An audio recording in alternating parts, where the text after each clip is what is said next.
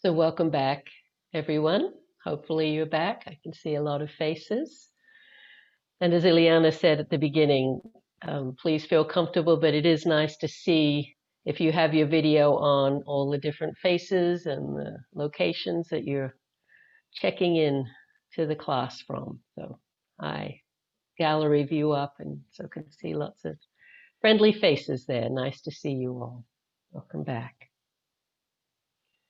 So if you're coming to this Monday night class, it's pretty likely that you're somewhat familiar with mindfulness. Perhaps you're fairly new, but many of you I know have been coming for many weeks, if not months, perhaps even years, and have had quite a bit of experience with this factor of mind. It is a factor of mind called mindfulness. And it's the heart of our practice. And it's very in right now. And again, I'm sure you're aware of that. You can explore mindfulness in almost anything, certainly psychotherapy and business and swimming and I don't know what. Everything is getting the mindfulness label added onto it, which in many ways is wonderful that more people are exploring and opening to getting the benefits from this powerful teaching and practice. But it's really helpful to know what it is we're actually talking about when we use this word mindfulness. As I said in the guided meditation, it's this simple act of being in the present and knowing what's happening. And we often say it's simple, but it's not easy, right? It's not easy because we are so often pulled into, lost in thoughts of past or future, where we're not actually present. We're not actually here knowing what's happening. So thoughts of past or future, worries, fears, judgments, commenting, narrating our experience, planning, uh, trying to control. Our minds are just full of those kinds of thoughts, and we can feel pushed and pulled constantly by that. I like collecting cartoons that relate to meditation, and there's more and more of them these days. So I've got a few in the offering this evening, but one that I like doesn't specifically say it's related to meditation, but I find it is. It's a scene in a doctor's office. There's a patient sitting on an examining table and a doctor with a clipboard, obviously giving the results of a test, some tests that have been done. And the doctor says, the MRI confirms it. Your mind is full of dumb and repetitive thoughts. So I don't know whether MRIs are that advanced yet to know that, but I think we can confirm that, right? When we start to meditate, a lot of what we see is how much of the time our minds just go over and over the same old thing, the worries, the concerns, the planning, the eventualities, the commenting, and the judgments that are often very negative or critical about ourselves or about others. And so this can be a lot of what we notice when we try to practice mindfulness. And mindfulness of the body that we did in the meditation can also sometimes be challenging because there can often be difficulty with the body, with our sense of the body, our image, our self-image of the body that can be judgmental and critical, or there can be pain or challenge in the body, discomfort from the sitting posture or from illnesses or injuries that we have. And so this can be a lot of what we experience when we meditate that can make it challenging and hard to stay present because we are dealing with a difficult mind, an unruly mind, and often challenges with the body. And I call this kind of meditation being on pain patrol, where we're just kind of always seeing or open to what's difficult and trying to gather our attention back and be present, but we get pulled off or into these various challenges or difficulties. Now, even though it's difficult in this way, it doesn't mean this is not enormously helpful. To learn to develop a wise and friendly and compassionate relationship to the mind and the body is the beginning of the transformation that's possible through these kinds of practices. So we begin there. Many of us, that's what happens when we want to meditate. The main thing I'm wanting to emphasize is not to feel, oh, we're not doing it right or something else should be happening. This is what we see when we meditate, and learning how to relate wisely to that, to those experiences that are difficult, is actually really important and really valuable, and can lead to greater and greater sense of openness and connection and presence and acceptance, all really important as we deepen in this path of practice that the Buddha taught.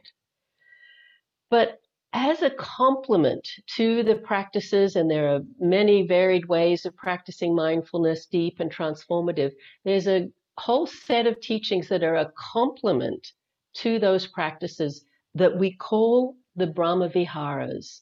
And again, some of you may be very familiar with those as practices.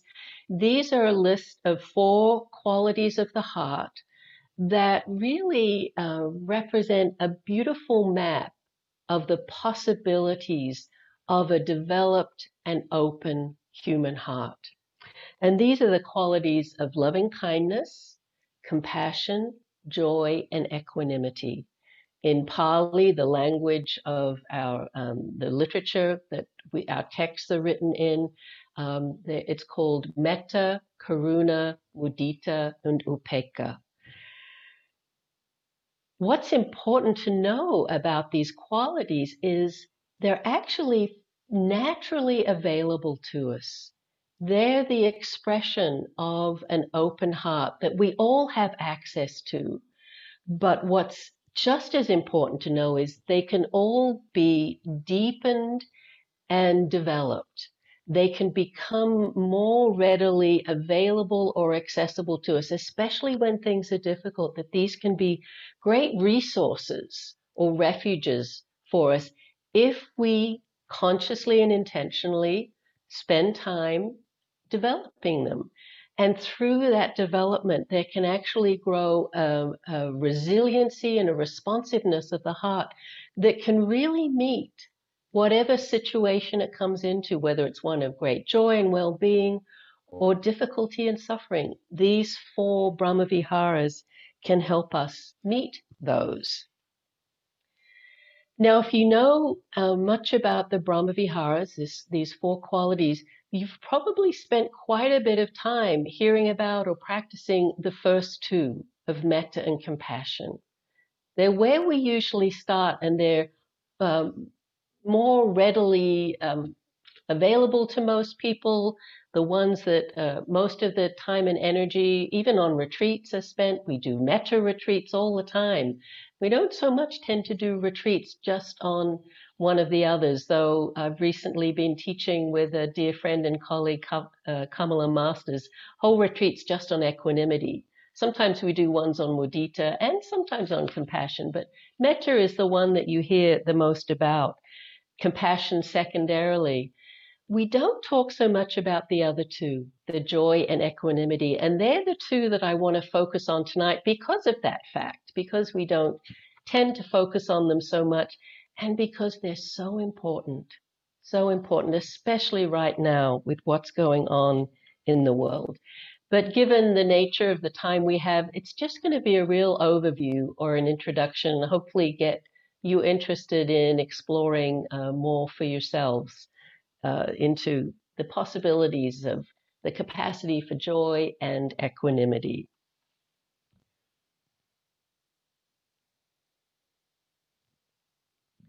So, sorry, rang the bell. So as I said, we start the Brahma Viharas are actually in a kind of order. I mean, it's not strictly linear, but there is a developmental nature to them. And so in our tradition, we start with metta. It's usually translated as loving kindness. I also like goodwill or friendliness or benevolence. I think its heart is acceptance, but it's got that flavor. Hopefully you can feel through those different words, this flavor of metta. And for many of us, it's just a quality that's readily available. It's kind of like if you met a good friend and you really care about them and you just say, how are you? And you don't hope you're not just hoping they'll just say fine or great.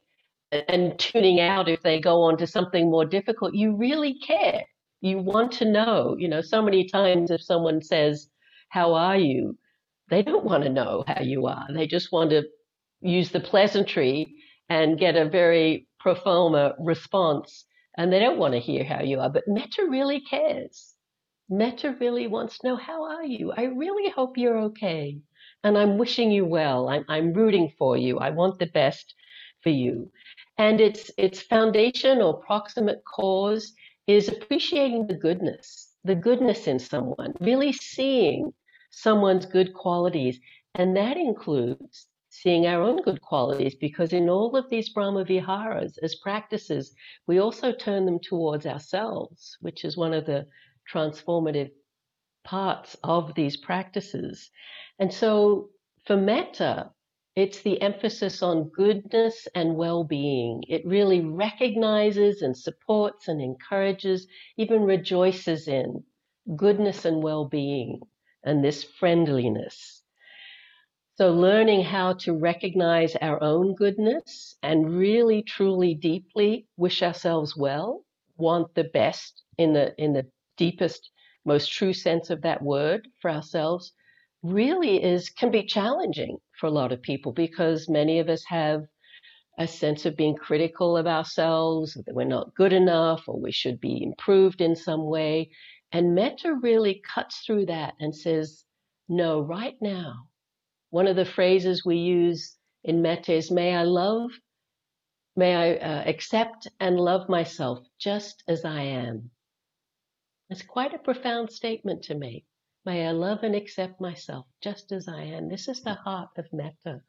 And so learning how to do that for ourselves is the beginning of this transformative path, because unless we can have that sense of true well-wishing, wanting the best for ourselves in the most wholesome way, very hard for the other deeper and more challenging aspects of this path to unfold. And metta's expression are these universal wishes. In these Brahmavihara practices, there are phrases that we use that help us shape the intention and keep coming back to, this is what we're wanting, this is what we're wishing for, this is what our aspiration is for ourselves or for someone else. So we use these simple phrases. And in metta, the phrases are about safety, happiness, health, and well-being, things that we can all relate to, that we all wish for ourselves and for those we care about, and can even wish to the lizard by the front door or the fox outside in the woods. All beings want those same things for themselves. In the metta practice, again, using these phrases, we go through different categories of being. So we start with those we really care about, our dear friends, loved ones, teachers, mentors. But then we keep stretching. And those of you that know this practice know we then express that feeling of goodwill towards what we call a neutral person, someone we actually don't know well at all. But see if we can find that same sense of caring. And then we go beyond that to what we call the difficult person, someone who's actually challenging, perhaps really challenging for us, and then expanding to all beings everywhere.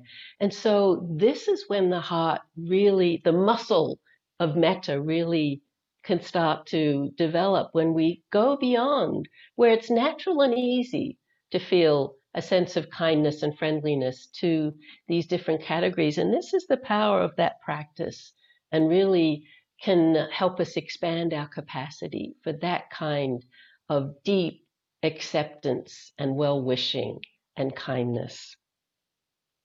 Again, could say a lot more about metta, but I just wanted to give an overview for those of you that might be somewhat new to these practices. And the next on in the list is the compassion or karuna Brahmavihara.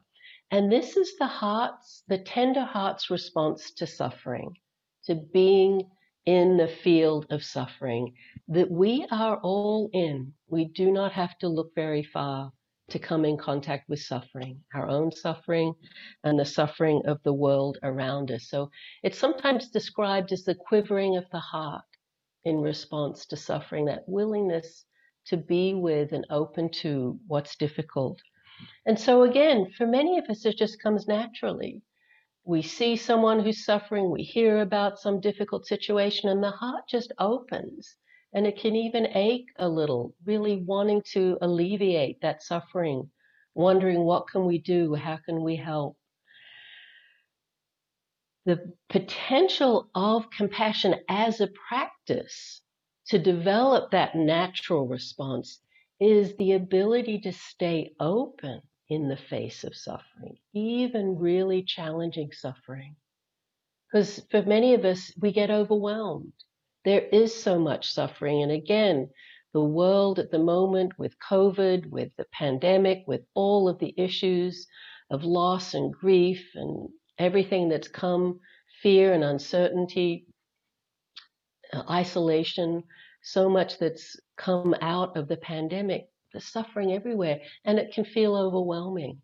This doing Brahmavihara practice of compassion helps us learn how to stay present in the face of suffering. And you can kind of feel that metta and karuna, loving kindness and compassion, they're just different flavors of the same caring heart. When metta, when the heart that's open is with someone it's friendly with or cares about, even if it's a growing caring through the practice, it just naturally responds with, oh, I'm so glad you're doing well, or I care about you, or I hope you're doing well. And when that same open heart confronts suffering, it easily responds with compassion. So they're very closely allied. His Holiness the Dalai Lama, who speaks often about these beautiful qualities of the heart, he says, I have found that the greatest degree of inner tranquility comes from the development of love and compassion. The more we care for the happiness of others, the greater is our own sense of well-being. Cultivating a close, warm-hearted feeling for others automatically puts the mind at ease. It is the ultimate source of success in life. So really just seeing how they're interrelated and how they actually serve our own sense of well-being, our own sense of ease and openness and connection. And so the challenges that are in the world right now, perhaps in your life right now, challenges again from COVID or from other challenges. There always is in the world loss and grief and suffering, injury and illness, and the pandemic has just really added to that. So we have so many opportunities to practice compassion for ourselves and for others. And again, with these Brahmaviharas, practicing them for ourselves is really important. And so there's a whole practice you can develop of self-compassion, where you really hold your hand on your heart and acknowledge what's challenging for you right now and soften around that, open to that, and see how can you support yourself? How can you be kind to yourself given these challenges? Dr. Kristen Neff, who's a practitioner in our tradition, has developed this practice of self-compassion she calls mindful self-compassion. Some of you may know of it. It's become very popular because it is so powerful. She's got a whole website and trainings that you can do. I highly recommend Dr. Kristen Neff. And I told Ileana I wasn't going to reference anything, and here we are. But I'm sure you can find Dr. Kristen Neff if you're interested. Mindful self-compassion, really recognize it. Because once we steady with our own and open to and can have true and deep, gentle compassion to our own suffering, we can then open more readily and with resilience to the suffering around us. And so, as I said, there is a progression. Metta, karuna, very related, just depending on what they're opening to. Mudita, this quality of joy, comes next. And it's interesting, it's often considered the hardest Brahmavihara to practice. specifically because it's traditionally joy at the happiness of others. And what can come up for, I think for all of us, I know it can come up for me, is a sense of envy, is a sense of limitation. And I'll talk about that more. And then, as I said, in this progression, equanimity, the last. But let's talk now about this quality of mudita, or joy. Traditionally, it's, as I said, happiness in the happiness of others. It's called or defined as, translated as appreciative or sympathetic joy. And so that's what's different than the usual kind of joy that we talk about, which is much more our own joy. When we talk about, oh, I had a lot of joy at something, this is specifically, can we celebrate? Can we recognize? Can we open to and delight in the happiness of others? Now, in our practices, we certainly do include our own joy. And really, it's that then is a flavor of gratitude for the blessings in our lives. However difficult things might be, we all have ways in which we're blessed or we find joy in our lives.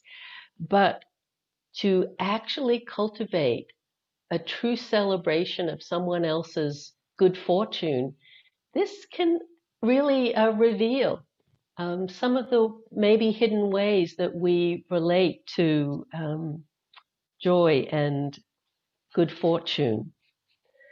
Because it seems it's a whole practice that you can do intensively. I've done it for days and days at a time on residential retreat. And it was quite joyful. I can remember at times almost wanting to skip down the halls of the meditation center because the uplift of the practice was really quite delightful.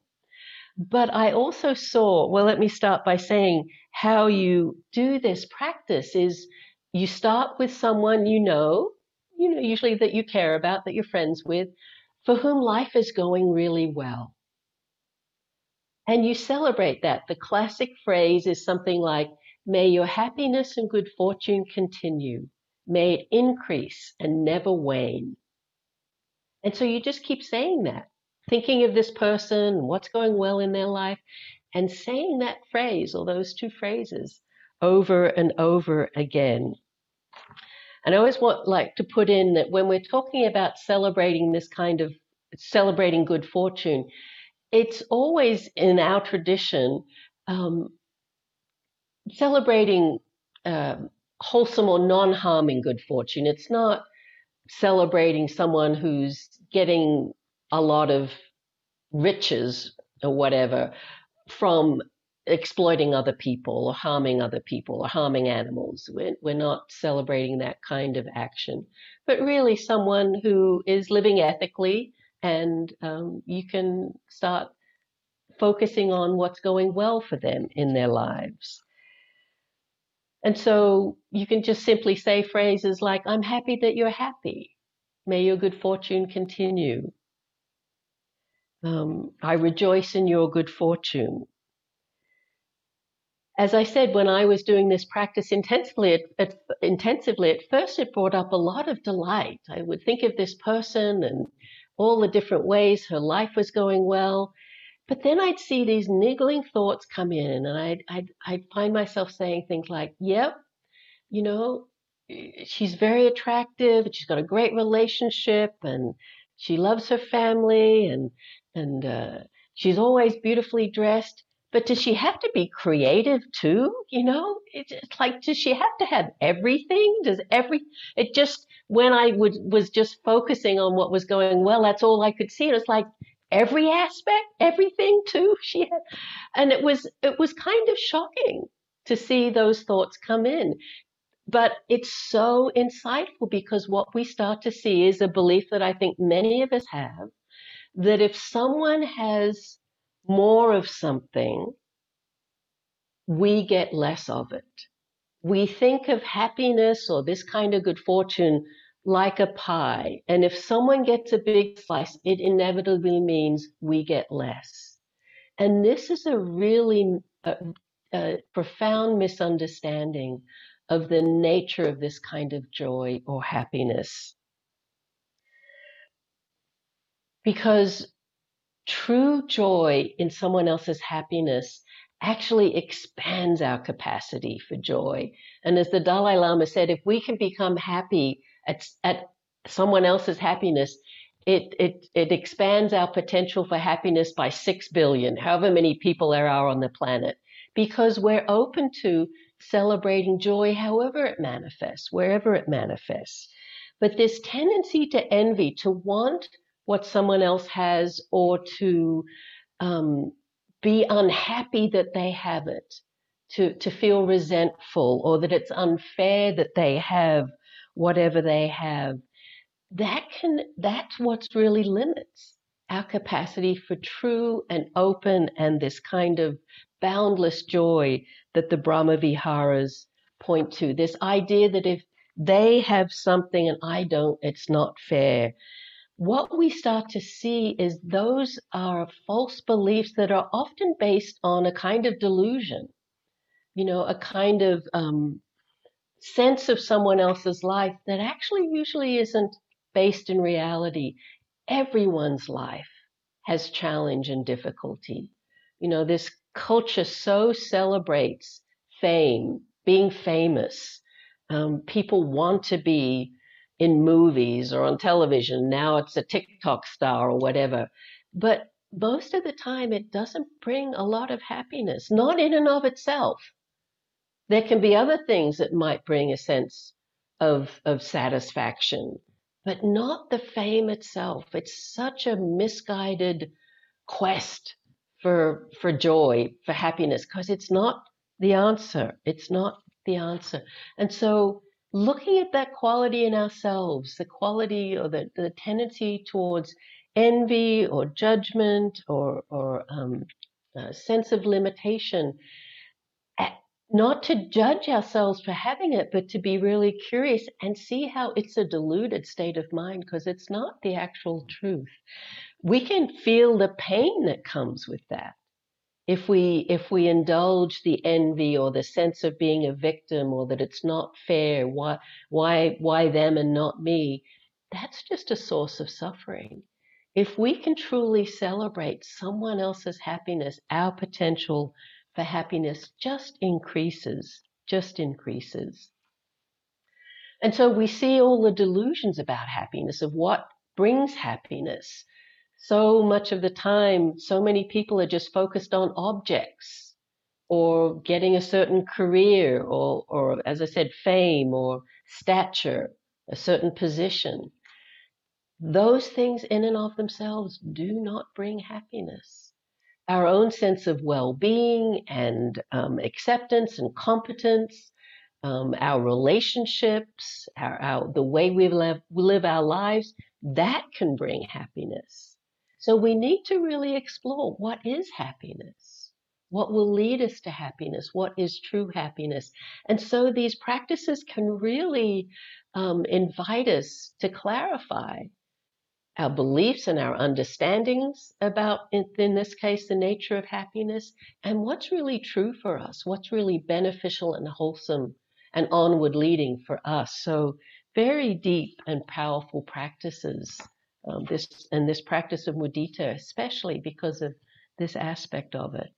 So again, looking to explore what brings you happiness and why, and knowing that, knowing what you need to cultivate in your life. It's often simpler than you think.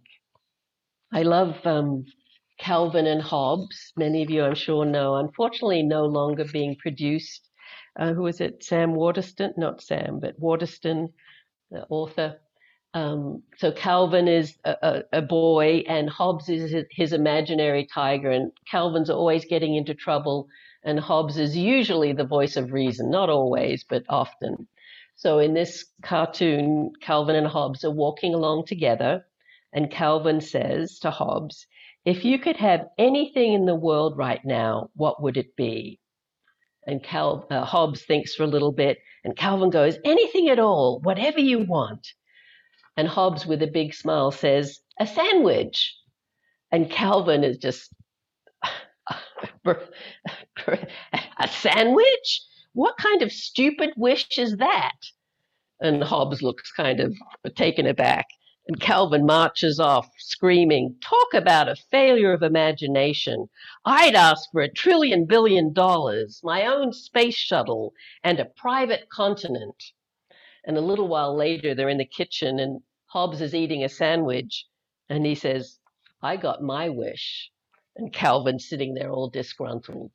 So if you wish for a sandwich, it's likely that your wish will be satisfied. So simpler than you think, simpler than you think. I remember a few years ago, don't know if you can tell, I have an accent. I'm actually originally from Australia, though I left there in 1980, been gone for a long time. But I go back regularly, and I went back a number of years ago for Christmas. And a lot of I have brothers and sisters there. They have children, so I have lots of nieces and nephews. So it's fun to have Christmas with children around. This was a number of years ago. So my sister's daughters were much younger than they are now. And it was, the unwrapping present time, which when there's kids around can be very exciting. But kids these days often get a lot of stuff, right? They can be overwhelmed or actually dissatisfied with what they get. They get so much. But we were doing not the Santa Claus presents, but the presents from each other.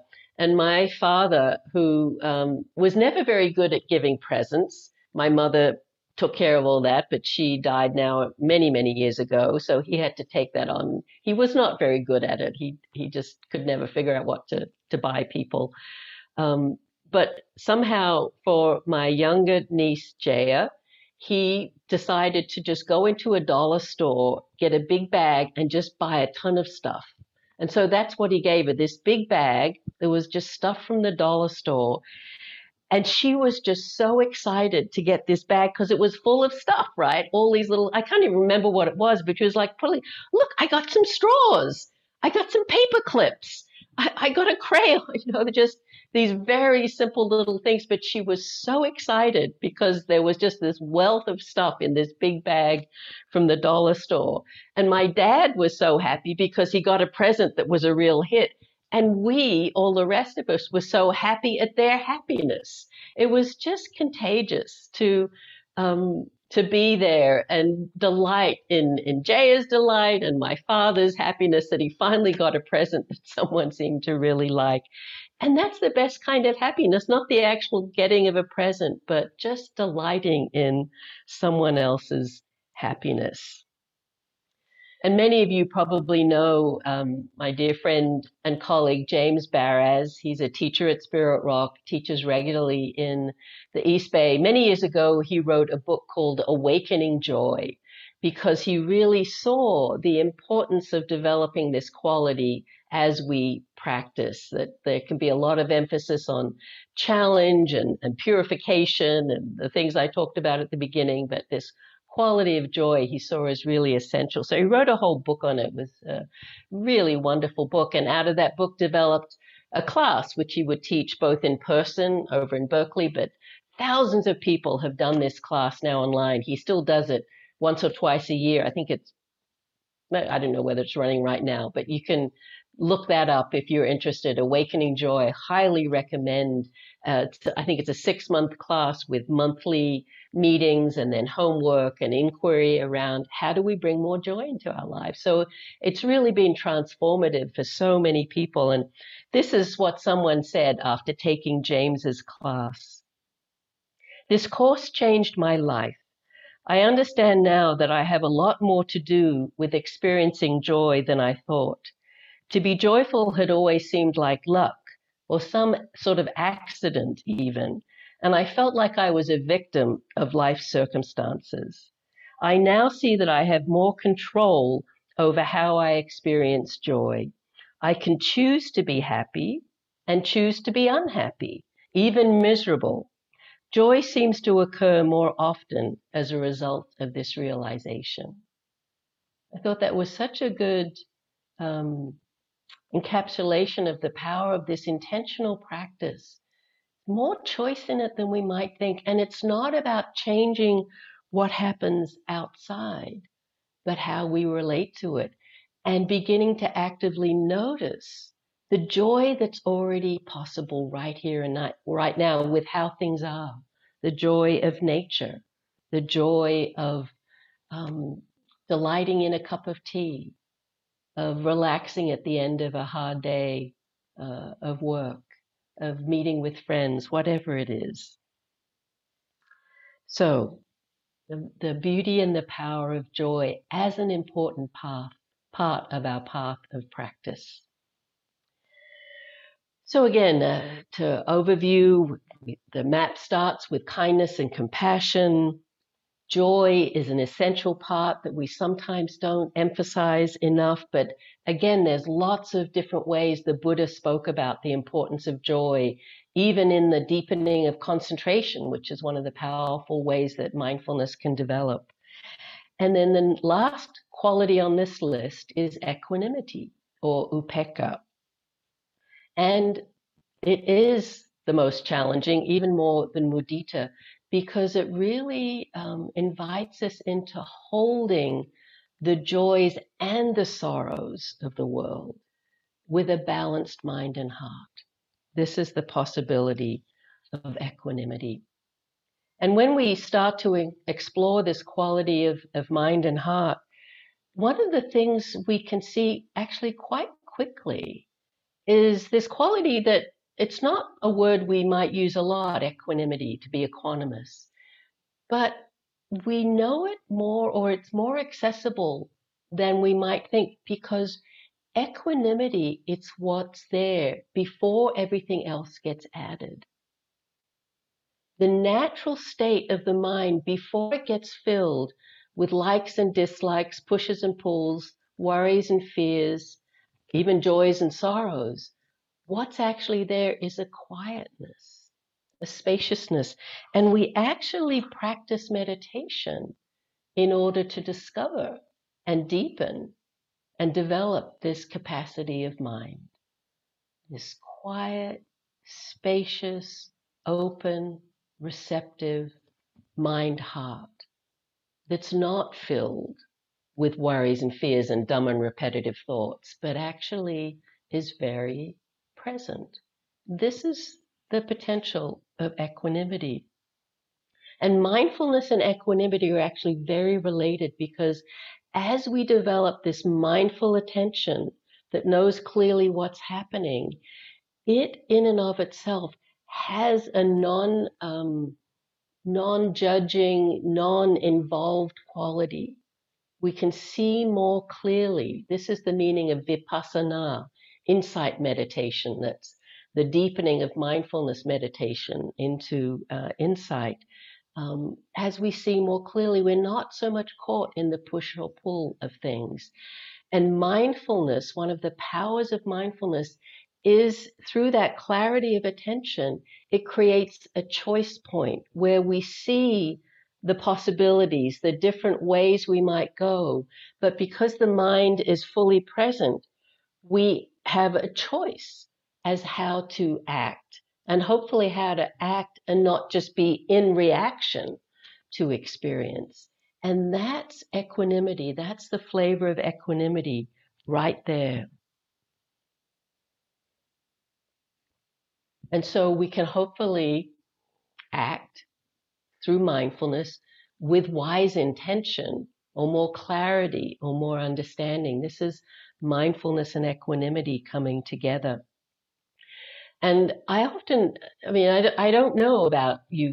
Some people, equanimity isn't something that they particularly want to develop, but I know for me, it's a quality that I can experience as a naturally available aspect of the heart, but really see its power to bring deep healing and wisdom into the present moment.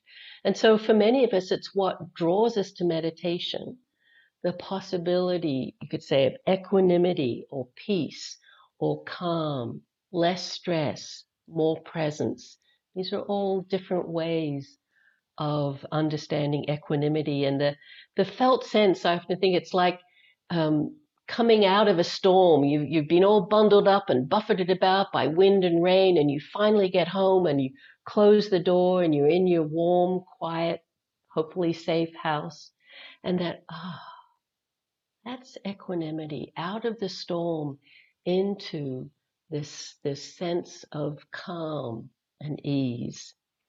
I've always liked this description, this short stanza by a great Tibetan teacher, Nyosho Kempo.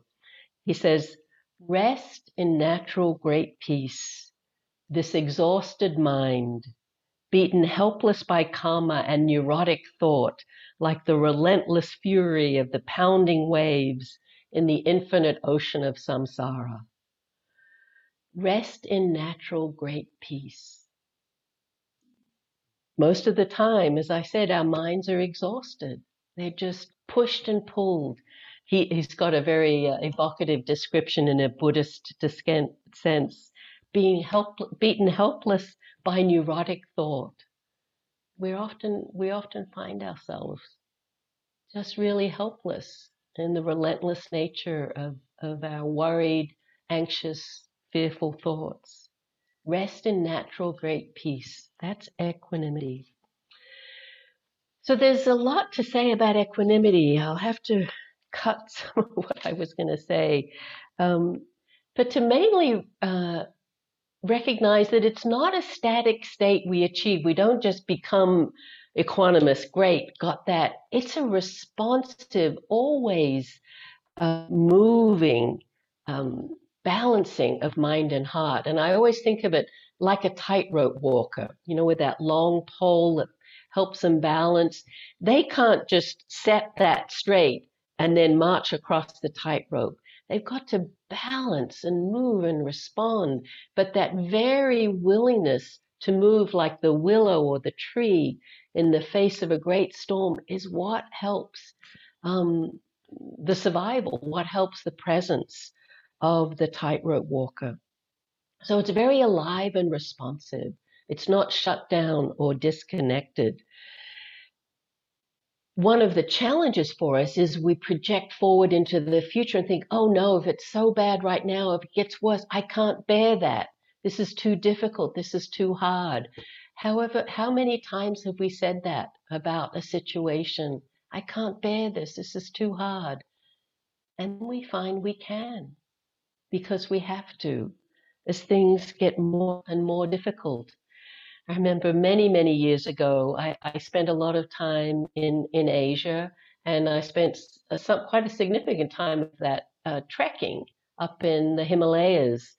And I did it very on a shoestring budget. I didn't have guides or porters. I would just be with friends, or one friend or a few friends with a backpack, finding our way, often getting lost, so really kind of on the edge. And a boyfriend I had at the time really wanted to trek in the Pakistani Himalayas, which were not very well developed for trekking back then. In Pakistan, this is back in the 80s, was not, I mean, it would be really difficult now, but it's was not an easy country to travel in for Westerners, and especially for me as a woman.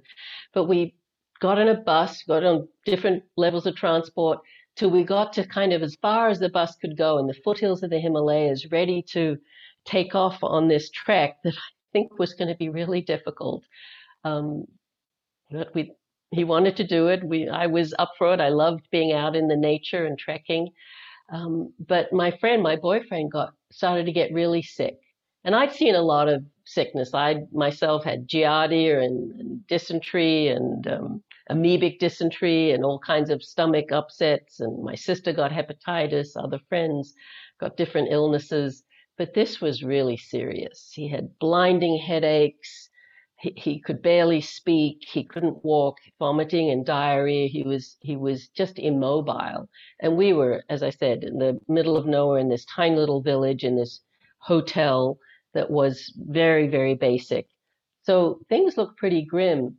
And then the hotel keeper came to me and said, "It's the weekend and it's a big holiday. The hotel's totally full. You have to leave."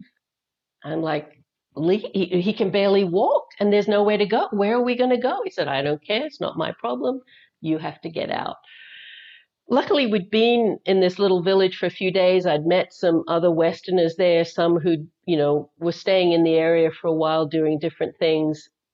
And two guys said to us, "Well, we've got a couple of rooms. We're renting a room in a house, some rooms in a house. You can come stay with us." And so I was so grateful. So they came to our room and helped me pack up Clive's things, my boyfriend's things, and really, really almost carry him to this new place to stay. And they settled us in this room, and I was getting set up to take care of my friend, and I discovered all our traveler's checks had disappeared. And I didn't know, did these two guys take them? They were seeing me like they were being helpful, but we didn't know anything about them. If I accused them of taking them and they got upset, they could throw us out. I needed a place to stay to take care of. It was one of those things where just one thing after another, and he was just getting worse.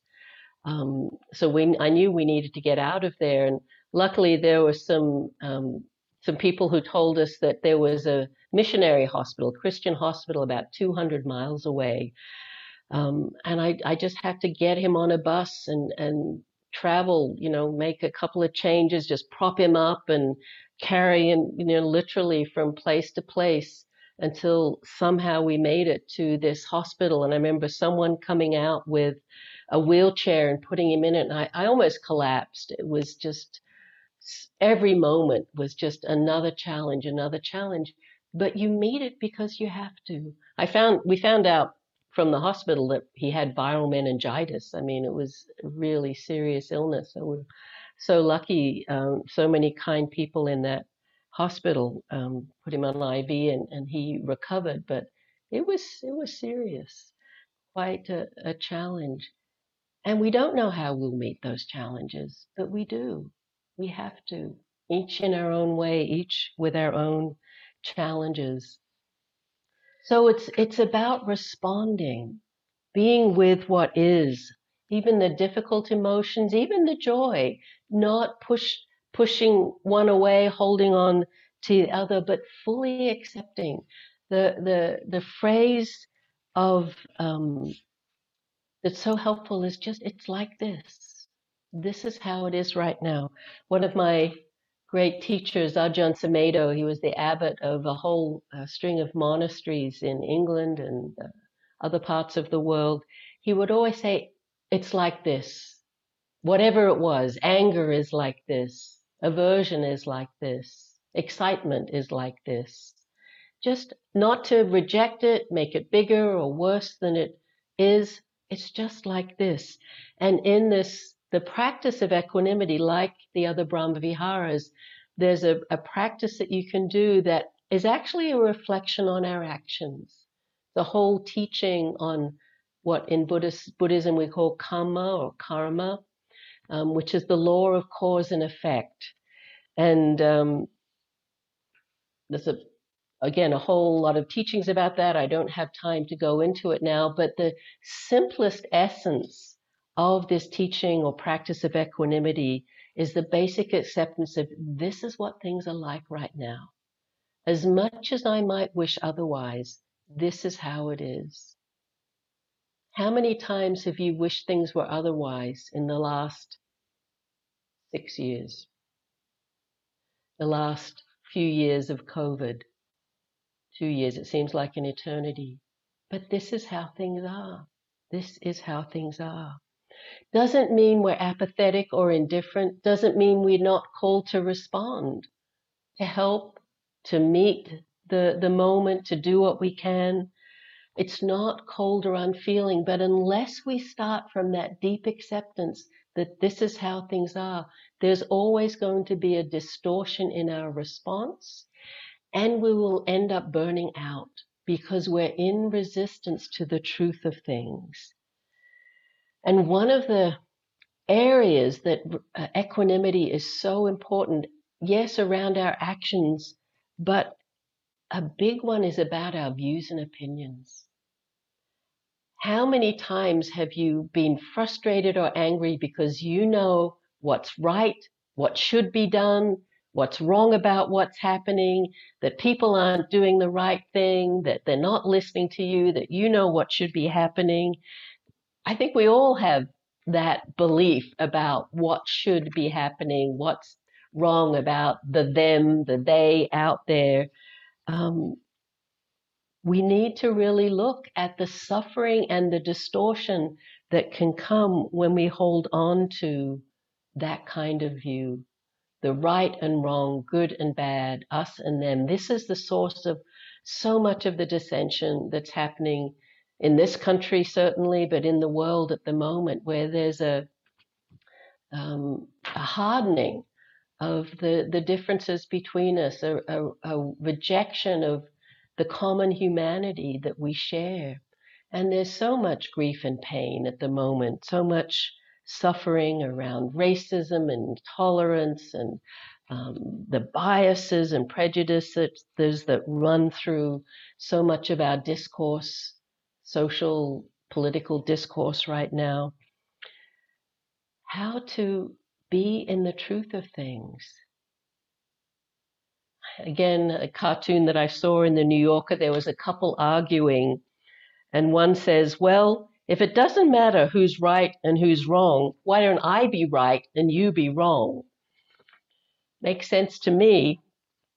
So what we want, what equanimity really needs is empathy, where we can actually open to someone else's truth, open to the bigger picture, open to a sense of spaciousness that's able to include the whole, because this is how it is. As much as we might not like it, as much as it might be difficult, this is how things are right now. This ability to be with differing views, differing ideas, not that we lose ourselves in that. We can still have a clarity of what we feel is wise or wholesome or compassionate ways of being in the world, but an openness and a balance that truly sees things as they are. And so there are a whole practice, again, there's a practice of equanimity. Equanimity's in so many of the Buddhist lists of how the practice gets developed, both the practices of insight, the practices of concentration, what are called the paramis, the 10 perfections that we develop through our whole journey of practice. So lots of ways to talk about and develop equanimity that you can explore. But we don't want to make it sort of so lofty and precious that we're only equanimous when we're kind of floating above everything. Equanimity meets what's happening, is in the trenches with what's happening, and knows what's happening. So we don't have to sort of float off into our meditation posture or say, hold on, I need to be equanimous before I can say anything. We can just simply take a breath. The meditation that I led at the beginning, feel the body, feel your feet on the ground. Get a sense of how the arms and hands are moving in space. So we get connected. Know what the emotion is. Is there fear? Is there anger? Is there worry? Is there excitement? What's here? And how can we come to a way of being that allows it all to be there, but doesn't get pulled out of balance, doesn't get pushed and pulled? So we start to recognize, explore, and develop these momentary experiences of equanimity that we all have. Perhaps it's going for a walk in the quiet of the morning, or the first cup of tea before the day really gets busy, or when the day ends for you and you're just quietening down. Perhaps it's walking in nature with a friend, or doing some mindful movement, some yoga or Tai Chi or Qigong, where we just come into presence and feel the mind quieten. This is a flavor of equanimity. And the more we're interested in it, the more we appreciate it, the more we might notice it's available. Even just looking out a window, if there's a view, you can get a little bit of a sense of space. And we can touch into that flavor of a balanced mind and heart. And then begin again, then meet the next thing that's happening.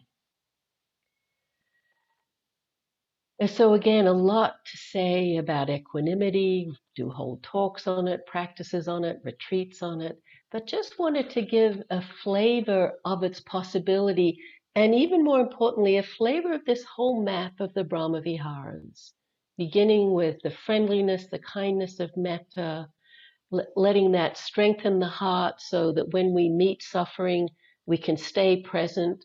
Sometimes the best gift we can give someone is not to fix their problem, but to sit with them and share their problem, share their suffering, have empathy for their challenges. And then the importance of joy, of just really appreciating the blessings, the beauty, the lightness, the joy that's available here and now, even if there's great difficulty in our lives or around us.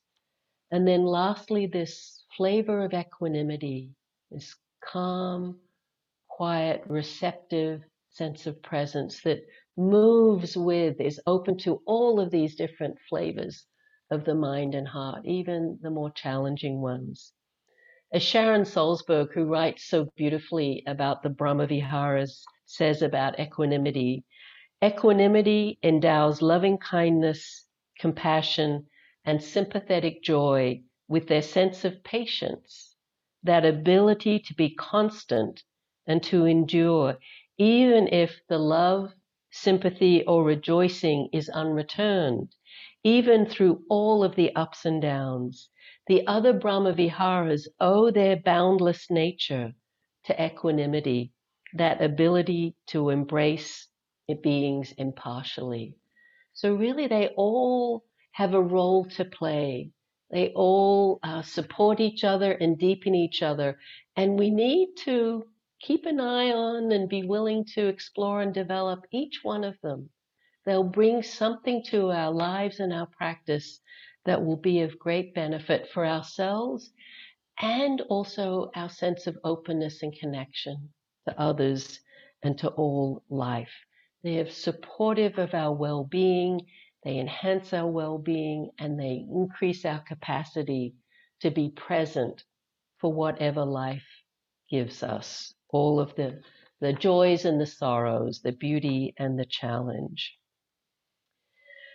So if you want to learn more about the Brahma Viharas, um, I always recommend Sharon Salzberg's book. She's one of our great teachers, friend, colleague, teaches a lot at IMS, our sister center in Barre, Massachusetts, but teaches all over the world and has a great website, has written many books. But she wrote a classic book on the Brahma Viharas called Loving Kindness, The Revolutionary Art of Happiness. And Ileana was going to put a link up to that. And it's just it covers all the four Brahma Viharas and gives their practices and both the possibility and the challenges in practicing all of them. Open our hearts with what we call a dedication of merit. So we'll just end our time together by recognizing that you've chosen to spend this time, these couple of hours or so, connecting with yourself, connecting with others, deepening your intention to be mindful, to be kind, to be present, to be open. And these are all beautiful and beneficial qualities. They're actually blessings. You can really celebrate these qualities in yourself. But when we dedicate the merit, we recognize that we have many blessings in our lives. And as an act of generosity, we can offer them to support other people. We can choose to share them. So may the blessings of our life and our practice be offered and support and shared freely with all beings everywhere, that they may be happy, they may be peaceful, they may come to the end of suffering. So may all beings everywhere be happy, may they be peaceful, may they be free. And may you be happy, peaceful, and free. So I wish you well. Thank you so much for being with us this evening, and hopefully you'll come back next week. I don't know if you didn't say, Ileana, who's on next week for Monday night, if you want to share that. I believe next week we have Tuere Sala. And they're all, I should have said, they're all great teachers, the ones that Ileana mentioned. I recommend them all. So hopefully you'll find something to continue your practice, deepen your practice, and know that Spirit Rock is here offering many kinds of Dharma teachings and practices online, and now luckily residential again. So maybe I'll see you in person sometime over at Spirit Rock or at some other retreat somewhere. Be well, everyone. Take care. Nice to be with you.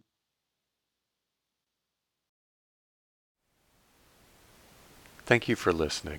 To learn how you can support the teachers and Dharma Seed, please visit dharmaseed.org/donate.